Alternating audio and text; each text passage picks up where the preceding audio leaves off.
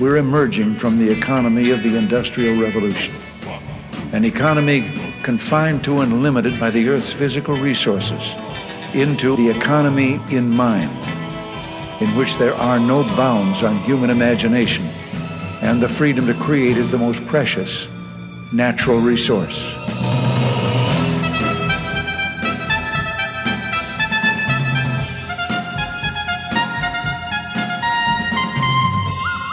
Welcome to the Soul of Enterprise, Business and the Knowledge Economy, sponsored by SAGE, energizing business builders around the world through the imagination of our people and the power of technology. I'm Ron Baker, along with my good friend and VeraSage Institute colleague, Ed Kless. And Ed, Free Rider Friday. Oh, always a blast, Ron. Always Absolutely. a blast. Absolutely. So you had an interesting week. Tell me about it.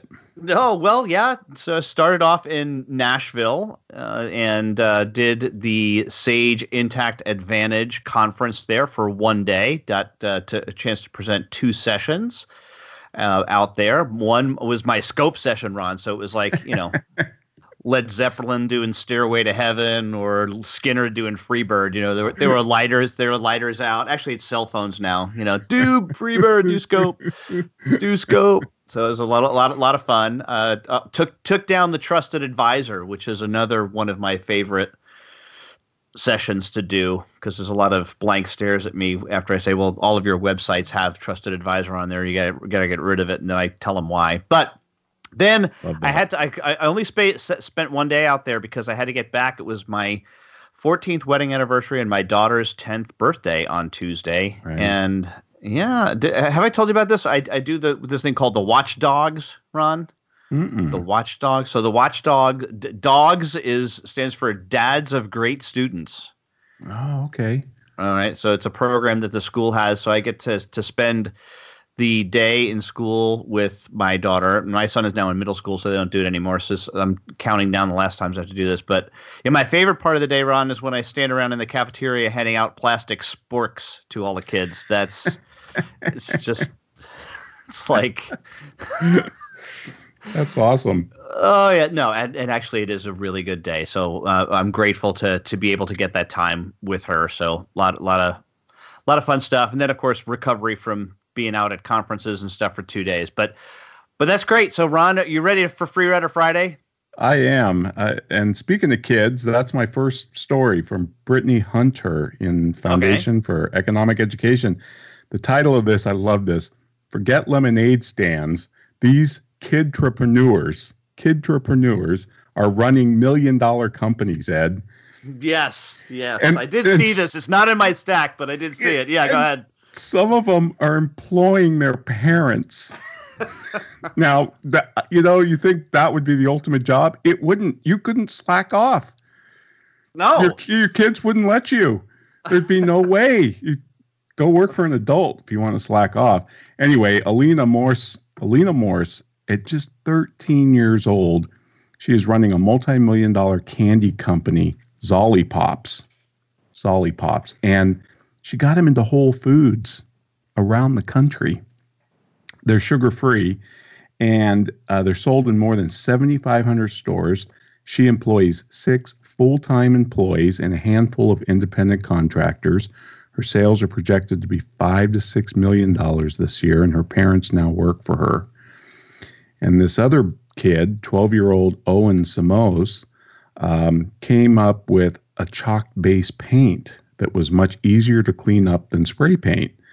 But unfortunately, it was too expensive. So he kind of messed around with this for a while, came up with his own concoction called Squid Ink, which saved him so much money on paint supplies. He was buying old pieces of furniture and then refinishing them and then reselling them. And so now he's got a furniture flipping company, and he's also got this Squid Ink. And it's wild. And these kids are doing really, really good. And what the parents say is this really teaches the kids how to cope with and embrace failure, right? Because it's rare for any entrepreneur to get it right on the first try. They have to be willing to fail and be brave enough to, get up and try again. Ability to deal with rejection, right? One mom said, trying to sell something to people who are rejecting what you're offering is depressing and disappointing. So you really have to, you learn really quick how to deal with that. And when one of these little kids was asked if she was scared to start her own company, she said, I really didn't see the risk because I felt like I had nothing to lose. From the mouths of babes. Right. That's awesome. That's just awesome. I love that story. That is awesome. That is awesome. And it's great that these kids are doing this. And now the cynics would say, well, sure, they got their parents to back them up. So what's the risk? There is no risk. And they got the internet. The internet really allowed this. And but it just shows you. It just shows you what a fountain of effervescence of creativity, as Gilder might say. Mm-hmm. Yeah, we just and we've got to encourage more of this stuff, and instead, we have regulations like the lemonade stand thing, shutting kids down who try to do anything entrepreneurial. But anyway, I guess if they employ themselves, there's no such thing as child labor laws, right? Yeah, and how does it work with the parents? Is there hour restrictions if you employ your parents? Sorry, Mom, get back to work. No minimum wage for you. Yeah, really. Crazy. Well, great stuff. All right, Ron, this is a really good one. I bet you have this somewhere. Russ Roberts, who was on our show, 3 weeks ago, wrote a great piece that appeared on his medium.com site. Yes. About, do the rich capture all the gains from economic growth?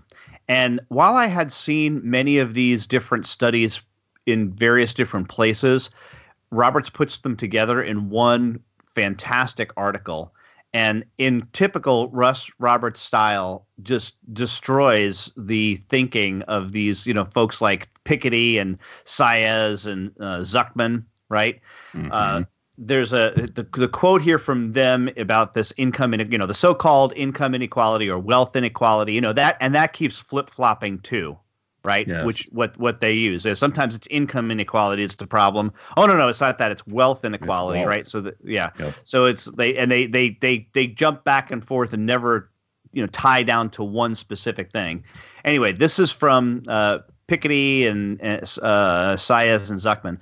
Looking first at the income before taxes and transfers, income stagnated for the bottom 50% earners for this group. Average pre-tax income was $16,000 in 1980, and this is for the bottom half of the population, Ron.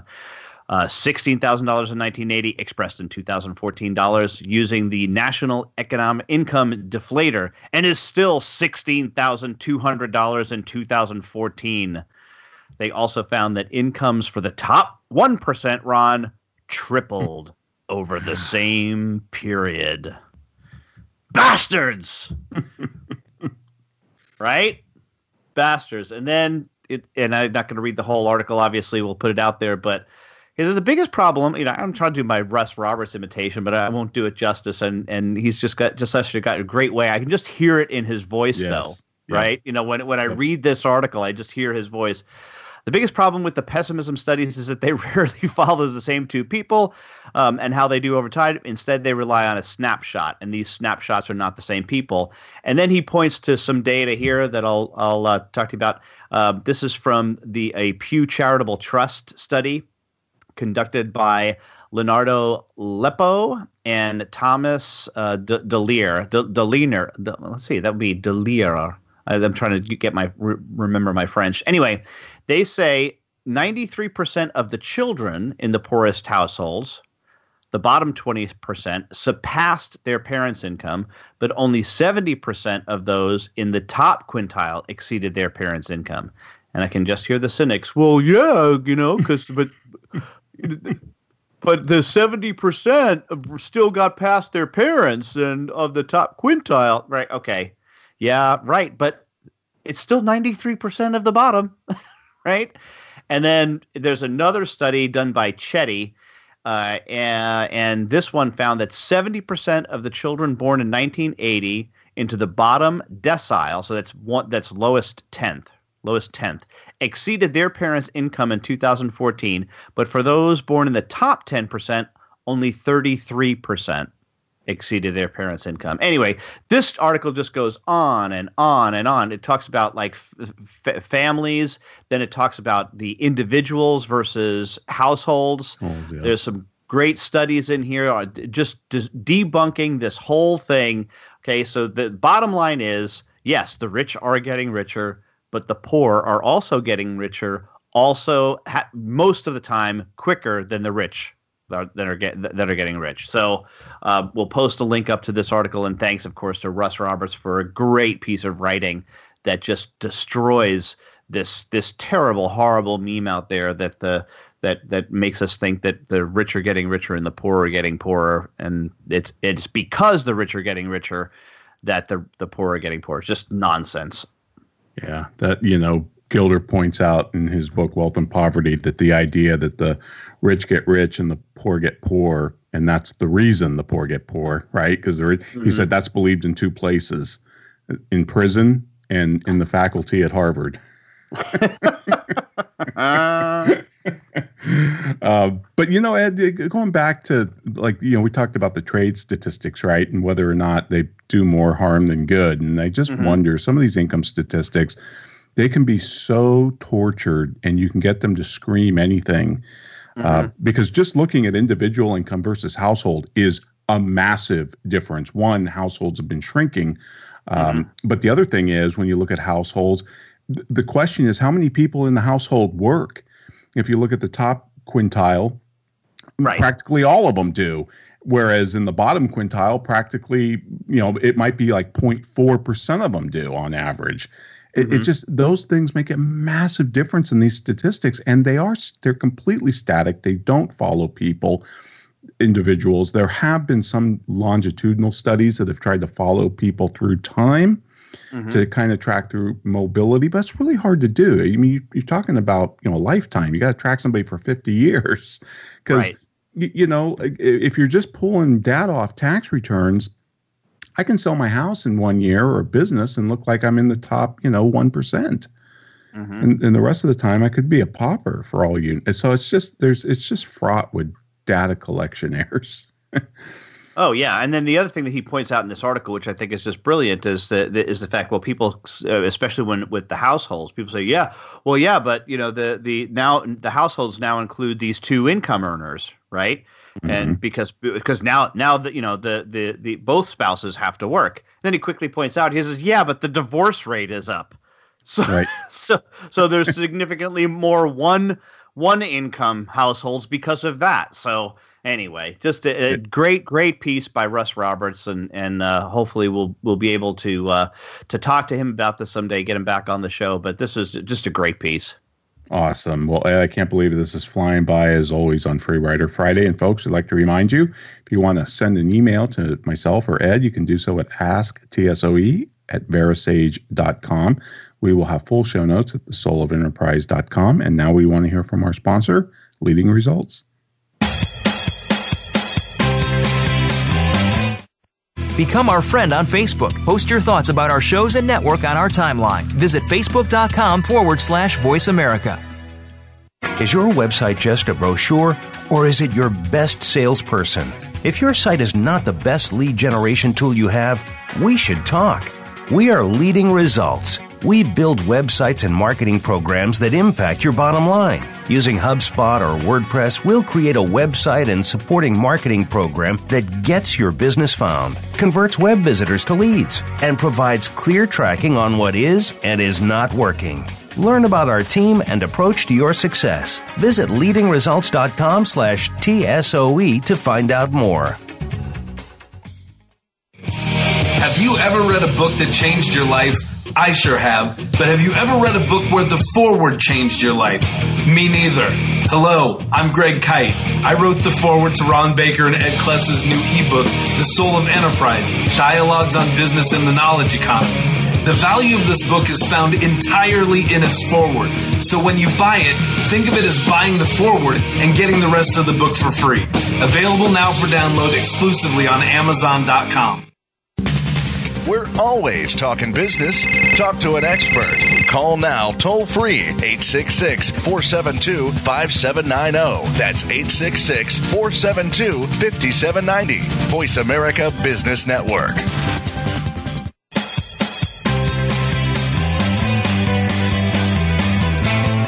You are tuned into The Soul of Enterprise with Ron Baker and Ed Kless. To find out more about our show, visit us on the web at thesoulofenterprise.com. You can also chat with us on Twitter using hashtag AskTSOE. Now, back to The Soul of Enterprise.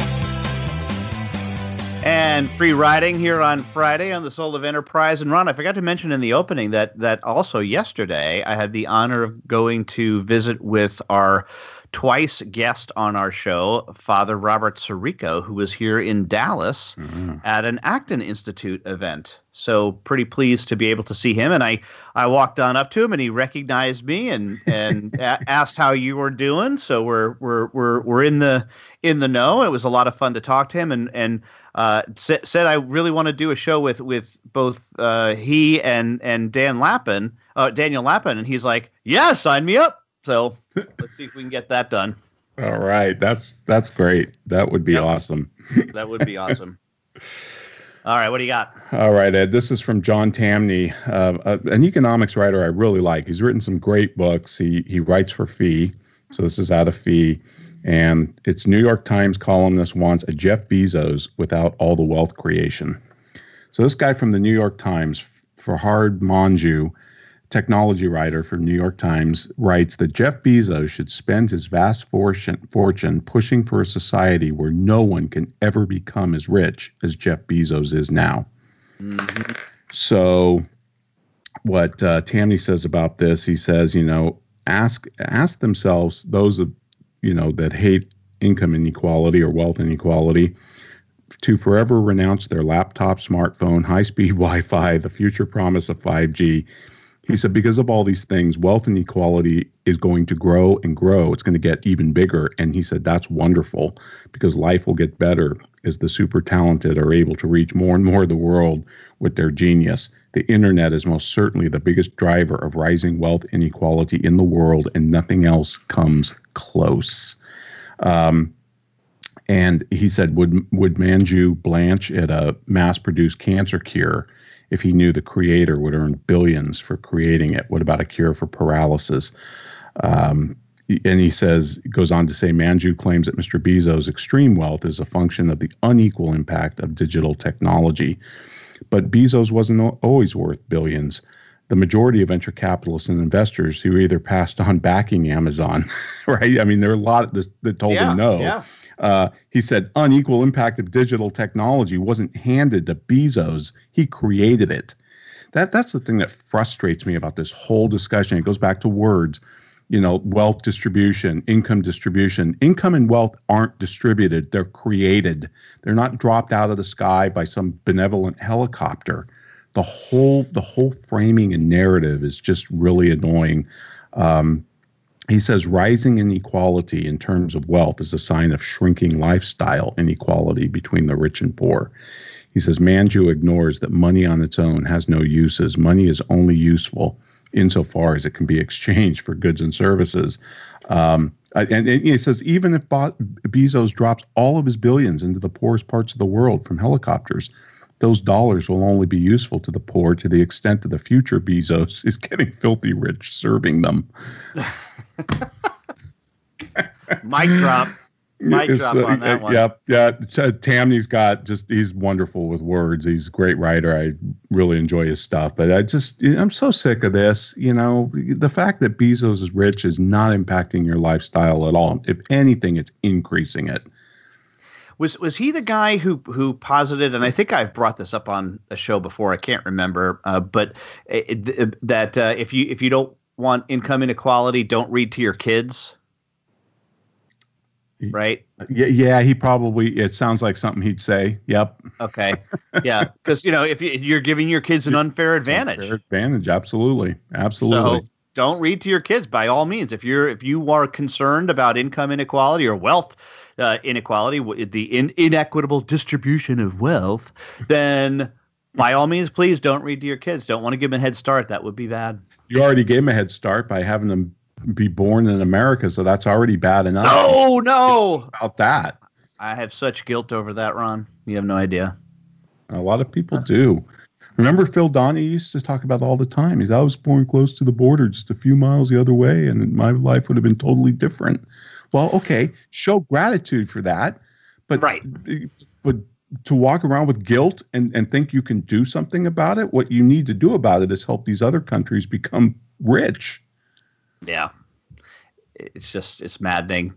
This did come up with Sirico too, by the way, and he basically gave the same answer. He said, even if you take, and I love that he calls it avarice versus greed, right? Yes, it's just a much better word. It is. It says even if you take avarice as one of the 7 deadly sins, which it is, and we're talking about people who just have a complete materialist view of the world and want more and more and more. Scrooge McDuck bathing in his gold bullion, right? That kind of thing. Yep. He says, isn't there an equal and probably disproportionately large sin on the other side called envy? Yep, absolutely. Well, I think envy is far more powerful than avarice in terms of its destructive power. Yeah. Oh, absolutely. Absolutely. But, as Taleb points out I think this is in the latest book, I'm pretty sure it might be in one of his earlier ones, but he says, and who are the people who are complaining about this? It's not the people who are at the bottom, right? That's the weird part. It's the academics at the middle, right? And I think he makes the point, that the silver medalist hates the gold medalist at the Olympics, but the guy who came in 50 is just happy to be there. Right. Right. And what I love about that is look, and I think this was in the book, the Norberg, might have been Norberg, where he says, the people he asks people at the bottom what they want a nicer car, they want a reliable car, right? Yep. They don't want to own a Tesla as well. They just want a car that works. Yep. So that 10% growth among the people who are at the bottom 10% is, yes, it's smaller in total dollars, but it's much more important than the 10% growth in the people who are at the top. Yep. They're not comparing it to their neighbors. They're comparing it to their own station. And as long as that's improving, that's what they care about. And that passes the smell test, because look at the quality of life. Look at the standard of living. Look what people consume. Look what they have. You can measure this all sorts of ways: air conditioning, TVs, phones, blah, blah, blah. I mean, there's all sorts of ways that this is measured from the consumption index standpoint. And there's no doubt that life is getting better in terms of a material standard. Yep. Ridiculous. So, yeah, it is. All right, Ed, what you got? Well, okay. So this one, and this is a lawsuit that's been filed against Lacroix, yeah. Lacroix. I think that's how you pronounce it. That's how I would say it, recalling my French. This is 2 stories in a row that have French in them, Ron. This is weird. Yeah. All right. So Lacroix, they are a defendant in a lawsuit because they say they're 100% natural, you see. Right. So this Lenore Rice is the lead plaintiff in a class action suit because she did some research and found out that there are some compounds in there, ethyl butanate, limonene, linalool, and linalool probionate. Okay. Yep. So I'm like, dang, that's, sounds nasty. For example, limonene can cause cancer and toxicity in kidneys, right? Linalool is used as a cockroach insecticide, right? But the good news is for Lacroix that linalool propentanate is also a cancer treatment. But what the hell is this doing in 100% natural, sparkling water? Right. Well, it seems you see that Popular Science looked into these chemical compounds and found that all of these are naturally occurring chemicals. You see.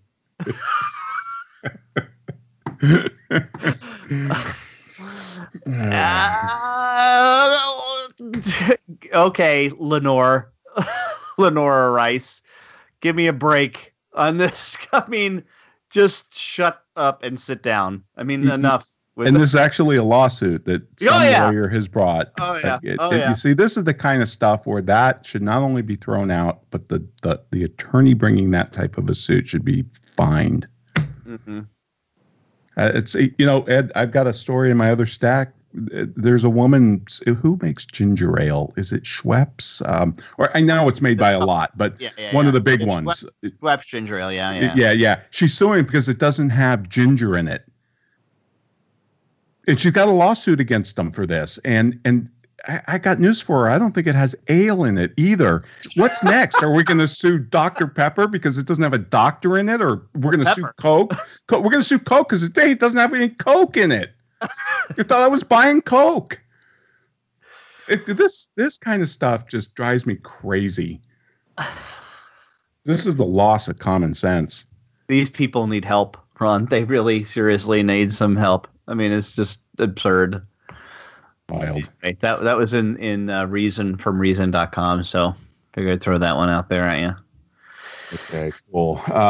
Well, I just read this before we went live, and I just have to bring it up because this has kind of been a theme on the show. But Goodwill, the Schumpeter in The Economist has a whole column on Goodwill.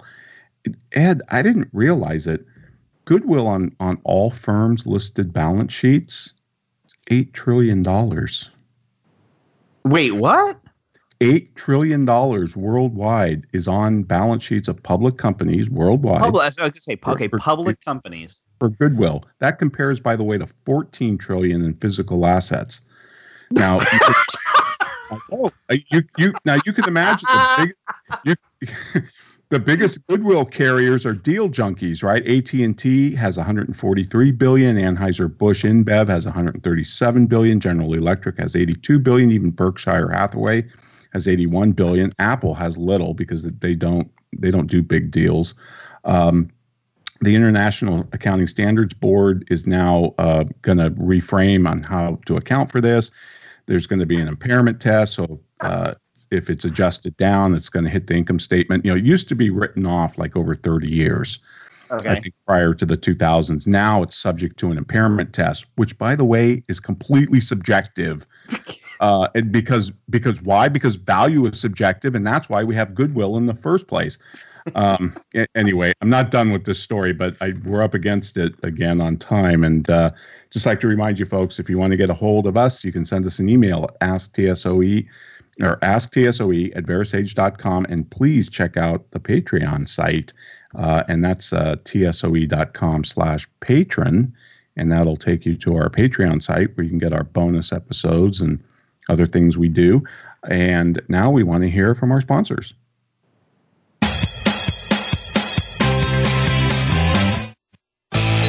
The future of online TV is here. View exclusive content from your favorite talk radio hosts and new programs that you can't see anywhere else. Visit voiceamerica.tv today.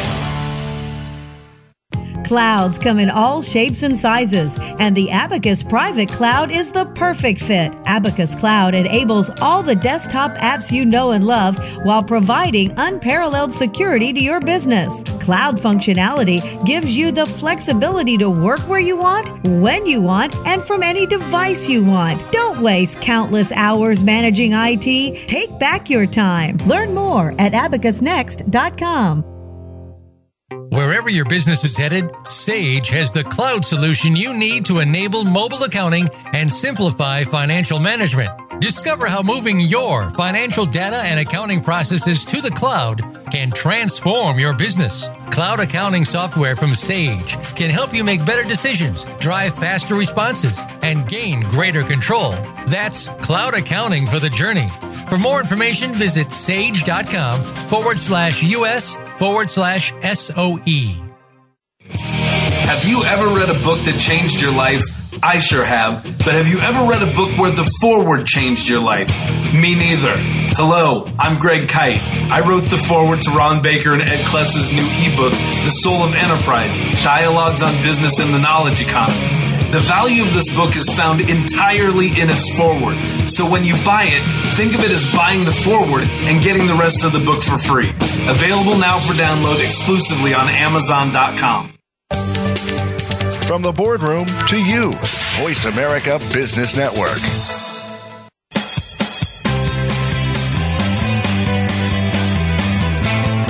You are tuned into The Soul of Enterprise with Ron Baker and Ed Kless. To find out more about our show, visit us on the web at thesoulofenterprise.com. You can also chat with us on Twitter using hashtag AskTSOE. Now, back to The Soul of Enterprise. Well, welcome back, everybody. We're doing Free Rider Friday for the month of October. And Ed, just let me finish off this Goodwill story. This is so good, Ron. I'm just loving this. Just let's just remind people, it's $8 trillion, right? $8 trillion on balance sheets. On balance sheets, as compared to how much in physical assets? 14 trillion. So basically, almost 50% of this is we don't know where the hell this is. It's just guess. Okay, right. Got it. All right, got it. So the top 500 European and top 500 American firms by market value, cumulative goodwill write-offs over the past 10 years amounted to $690 billion. First off, this blows any idea of comparability with financial statements. You can just throw that whole thing out. We spend so much time talking about comparability. It's pure crap because a firm that's built through acquisitions is going to have a bloated asset base. As a result, its ratio of debt to assets is going to look healthier. It's going to have a lower return on equity compared to a company like Apple that doesn't grow through acquisitions, right? So there's that problem. One utopian answer is for the goodwill for all companies to recognize all of their intangible assets on the balance sheet. And this was actually discussed by bankers at Jackson Hole, their big meeting, powwow in Jackson Hole, Wyoming or whatever. And this would be a disaster because then you're just allowing firms to constantly estimate their own market value, which duplicates the job of what investors are supposed to do. Yeah. And and that's not what accounting was designed to do. GAAP is a measure of past transactions. It can say nothing about future value, as we've discussed a million times. Like Paul O'Byrne, our deceased colleague, used to say, goodwill is the word that accountants use to describe their ignorance. I love that. But this basically the economist says, look, the status quo is probably about the best you're going to do. Anything else you do is going to involve some type of spurious precision. And they're right, spurious precision. So just thought that, but it's amazing how much. And I reject this framing anyway. Accountants tend to divide the world into tangible and intangible, and that's as dodgy as goods and services, right? Because I don't think the world's that clear cut. That's why I kind of prefer materialist and spiritual, or intellectual capital, because so much of this is just subjective that there's no way GAAP can deal with it at all. We shouldn't be asking GAAP to do anything. That's the stock market's job. I always found the phrase intangible asset to be hysterical. Right. I mean, it's an oxymoron. I mean, intangible means not able to be touched, not able to be felt, not able to be understood. And it's like, okay, so it's our best guess. And they're like, no, there's real value. Well, I know, of course there's real value. I'm not saying there's not real value, but if you're saying I don't know what it is, and then I'm going to say I know what it is. I mean. Yeah, and we're going to let you tell us what it is year to year, and if it's very rarely written up. It's always impaired. It's always written down, which affects the income statement. It takes the hit right away, and so investors have to kind of back that out. And there's a lot of talk that a lot of investor analysts don't properly account for goodwill differences between them. That's another thing that blows apart comparability. So anyway, enough of that. That's wonkish enough. Well, it is wonkish, but it's also hysterically funny and very germane to what we see going on and to this show. I mean, this is who we are. That's what we're saying, is that there's this spiritual component to business, and it's not measurable. No kidding, right? Well, anyway, I got a really quick one, Ron, but I want to get it in there just because it really struck me as the way I prepare for this show mostly is I go through. I use an app called Feedly. that goes through lots of blogs and stuff like that. And I just, I have a little setup. So it's just a one button thing that dumps it out to my free rider Friday stack in Evernote. Right. And I do that primarily in the morning, usually when like the kids are getting ready for school and stuff. I'm just kind of flipping through these articles, and I go through probably 100 or so of them every morning. But this one just struck me a couple days ago when I read it. So actually, it was yesterday morning. Looks like this came here, and this is from Cafe Hayek, so Don Boudreaux's blog. And you know how he does these quotations of the day? Yes. Right. So this one is from an 1885 book. 1885. Love it. Yep. All right. Called Protectionism, the ism which teaches that waste makes wealth. Okay. It's right out of Bastiat. That's great. Yes, this is right. Okay. Well, William Graham Sumner, 1885 book. All right. So here's the quote from chapter 3 of that book. And again, my thanks to Donald Boudreaux for pointing this out. So he says the contact of trade solely saps old national prejudice and religious and race hatreds. The jealousies which are perpetrated by distance and ignorance cannot stand before contact and knowledge. To stop trade is to arrest this beneficent work, to separate mankind into sections, factions, and to favor discord, jealousy, and war. Love That's it. just beautiful. It is. Isn't he the guy, Ed, that came up with the Forgotten Man line? Isn't that his poem? Yeah, Sumner. That does sound familiar. Yeah, or is he the guy who said what you can get A to do for B with C, something like that, where A spends B's money for C or something. I think that might be a Sumner. Yeah. Anyway, it's one of those, but yeah, that is great. Yeah. I love those quotes that Boudreaux comes up with. He was great to have on the show and be able to talk with him. Yep. Good stuff. Well, all right, Ed, right. I have to do this just for full, roundabout, not roundabout, but just full disclosure. And it's a topic that we've dealt with before, but this just corroborates it even more. There's a new book out, The Personality Brokers. And am I going to start banging my head against the wall? No, you're going to love this. It talks about the pop psychology product. Oh, okay. And know thyself, Right. And this book just came out by Merv Emery, I think. It's going to be published in Britain, by the way. And I like this title better rather than The Personality Brokers. In Britain, it's going to be called What's Your Type? And in the book, he gives the cultural history of the personality assessment industry, and she really focuses on Myers-Briggs. So this is the work of a singular mother and a daughter, right? Pair of amateur psychologists. Briggs graduated top of her class from Michigan Agricultural College, now Michigan State University. Myers, the daughter, Isabel, accomplished the same thing at Swarthmore. They came up with their 16 personality tests. Now, I had forgotten about this. I think this is in the other gal's book. But in 1959, Briggs-Meyer came under the purview of the Educational Testing Service, ETS, publishers of the SAT. Okay. And they started calling it personology. And then they got really disenchanted with it, and her colleagues at ETS deemed it little better than a horoscope. And they ditched it in 1975. Okay. And they said, it gives a phony sense of selfhood, its susceptibility to gaming, but its popularity endures. And the author says that's because it offers a double hit of narcissism and community. It's a rush of self-discovery and the cheerful lull of self-acceptance, but also the comfort of solidarity. That is right on. I believe that a big part of the reason these companies do these things is because they can put people in a room. It's very congenial. They have a good time, and it bonds people. You could have them play poker, right? But you wouldn't get the same effect because it doesn't tag you. I mean, this tags you, and it's something that you can display prominently and be proud of and put on your profile page. This is just nonsense. This is just another great, looks like a great book that just takes this whole thing down. Takedown of it. Love it. That's going to be awesome. Yeah, it just still crops up everywhere. Like it just little pieces of everywhere.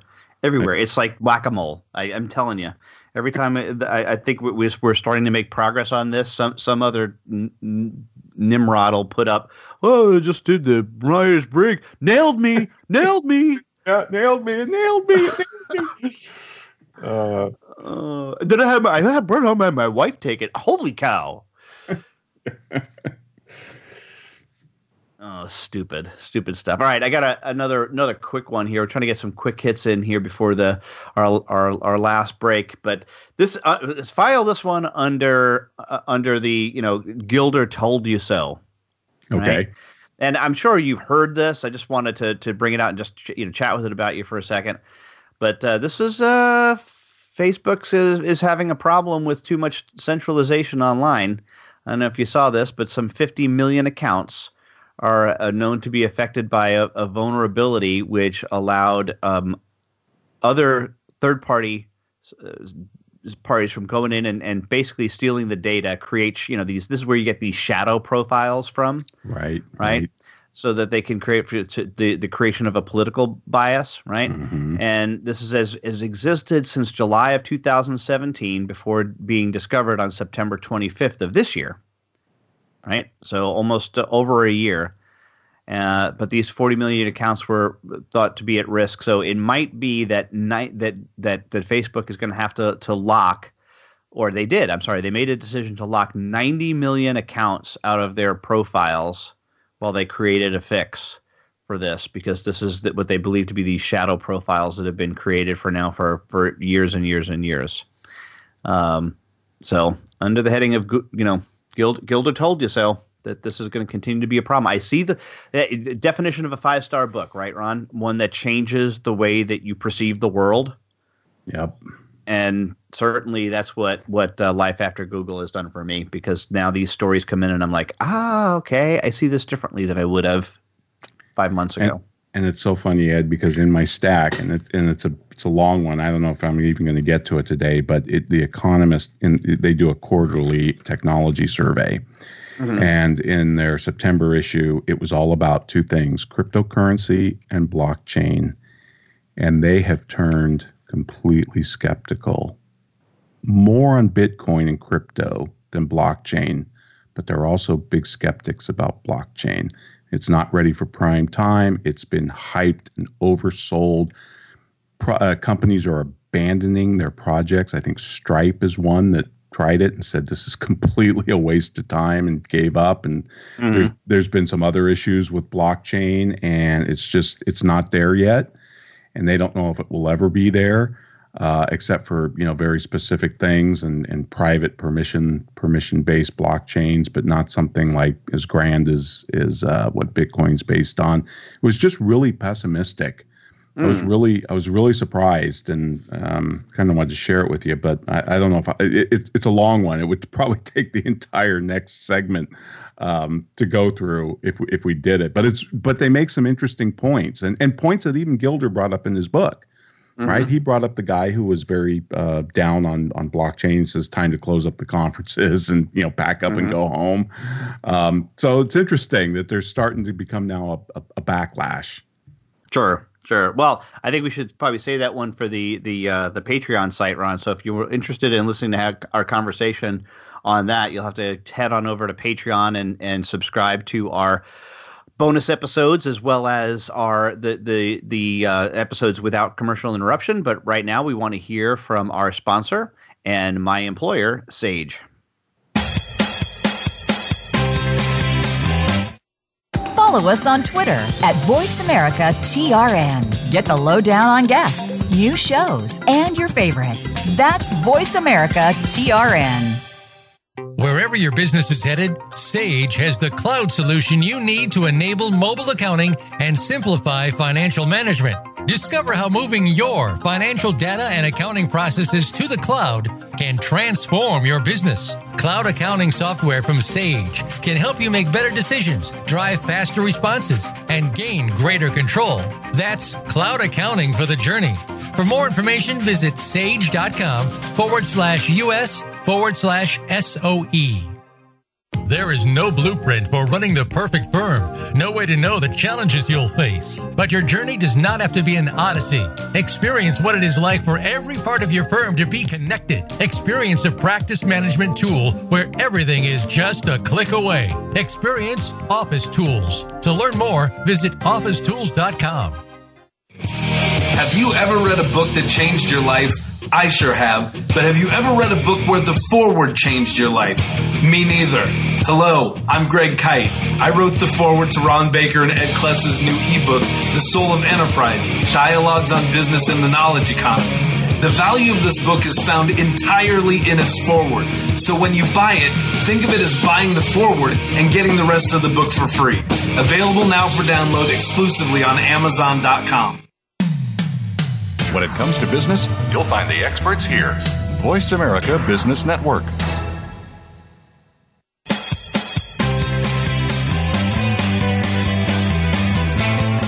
You are tuned into The Soul of Enterprise with Ron Baker and Ed Kless. To find out more about our show, visit us on the web at thesoulofenterprise.com. You can also chat with us on Twitter using hashtag AskTSOE. Now, back to The Soul of Enterprise.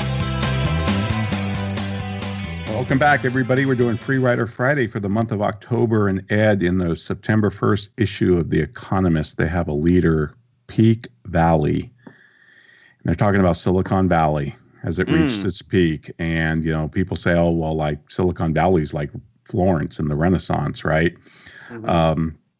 It's obviously home to 3 of the world's 5 most valuable companies, right? Apple, Facebook, Google. And now the Bay Area, which they have stretched the definition now of Silicon Valley up to San Francisco, which is fair because Uber, Airbnb, Salesforce, you know, they're all up there in San Francisco. It's got the 19th largest economy in the world, ranking above Switzerland and Saudi Arabia. But last year, more Americans left the county of San Francisco than arrived. And 34% say in a survey that they plan to leave in the future. So off Silicon Valley is kind of a new term. Peter Thiel is moving to LA. And it goes on to, you know, talk about the cost of living is the highest in the world. It costs 4 times more for a startup to run in the Bay Area. And it goes on to talk about, you know, clogged traffic and the syringes. And Kauffman Foundation, which is a nonprofit group that tracks entrepreneurship, ranks Miami-Fort Lauderdale area as first in the country for startup activity. Phoenix and Pittsburgh are behind it because they kind of do a lot with autonomous vehicles. New York for media startups, and London for fintech, and Shenzhen for hardware. And it just goes on to talk about, you know, it's kind of lost some of its luster. They say, you know, the garage, which Hewlett Packard started in 1939, is now a private museum. But a similar home sold for $2.4 or $2 million, which is outrageous because if you ever saw that Hewlett Packard home with the garage, it's small. And these things are going for $2 million. And, you know, somebody said, how are you supposed to have a startup in a garage if the garage costs millions of dollars? Average home costs $940,000, you know, and they talk about, you know, if you're a young tech worker, you might get a little bit sick of coming home and walking through feces and discarded needles and being accosted by homeless people to go up to your $4,000 a month one-room flat. You know, there might be better places to live, might, you know, pop into your mind. The other thing that I found absolutely fascinating was they talked about, you know, because the valley is so dominated by these bigger companies, they can pay handsomely. So it's getting harder and harder to lure talent into startup. Startups at one time were sexy and yeah, you took a risk, but the upside was so great. Ed, in 2017, Alphabet, Apple, and Facebook issued $16.2 billion in stock-based compensation. And the median means half above, half below compensation at Facebook is $240,000.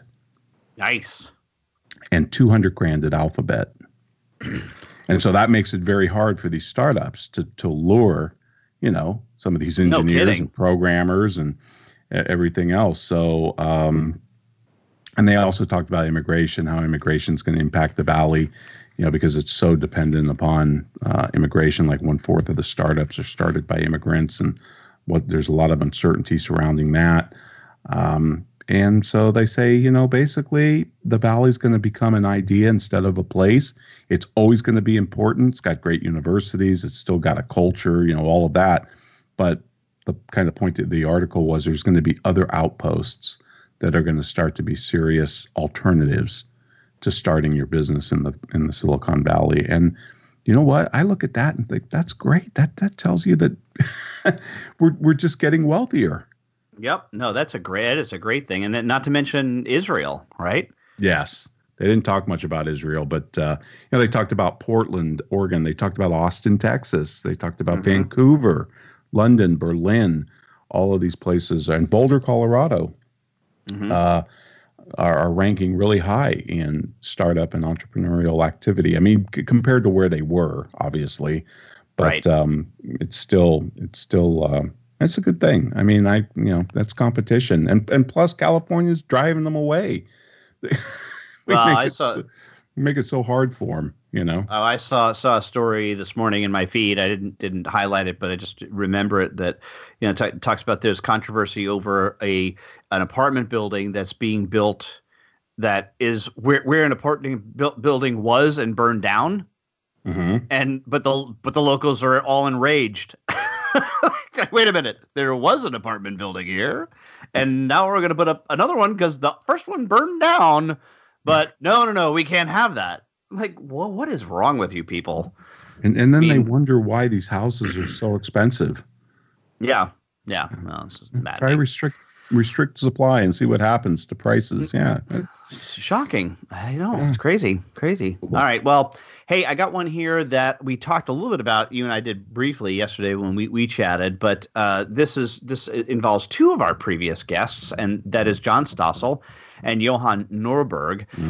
Stossel did a brief 5-minute piece on his channel that he does that highlights a longer video that Johan Norberg has done for freetochoose.tv. That's where the stuff that Milton Friedman stuff all went up. I think it's a foundation that runs that now. It is, yeah. So anyway, Norberg now has one about that's called about Sweden and socialism, right? And just because of the folks here in the U.S. like to talk about democratic socialism, and then if you dare bring up, well, you mean Venezuela, they're like, no, we were never in favor of Venezuela, but meanwhile they were, but okay, right, okay, so fine. They're like, no, it's Sweden, we're in. It's like the Nordic states, and Norberg says there's a dirty little secret here in Sweden is that we don't take from the rich and give to the poor. He says we squeeze the poor because the rich might leave. Right. And he says there are some people who pay up to 60% in taxes who earn below average income. Yeah. That are still paying 60% in taxes. And oh, by the way, they also have a tremendous school voucher program. Yep. That every child is given a voucher to go to the school of their choice. Right. And there was one other one too. I can't think of it, but it was like, wait a minute here. This. So when next time the burners start talking about, hey, we want this democratic socialism like Sweden, you're like, oh, great, you want to have 60% taxes on the poor and school vouchers. Well, no. Well, that's what Sweden has. But they do have healthcare, Ed, and I think healthcare. The other big thing too is they have very little tariffs. I mean, they have almost pure free trade, if I remember right. Yep. Yep. It's low on that type of stuff. And, of course, the only reason why they have their healthcare is because their defense policy is we agree to let the United States defend us, and we'd agree to do it. Sure. Yeah. And like he says, they got rich by adopting free market capitalism. So, yep. But, wow, I can't believe it. We're done. We're done. So, I know. What's next week? Ron, next week. The great. I didn't know. Yeah, I know. The great Walter Williams. I am put that right up there with Thomas Sowell for me, because these two guys, I just love these two guys. I love Walter Williams. He's a kick. That's going to be a great show, Ed. I'll see you in 167 hours.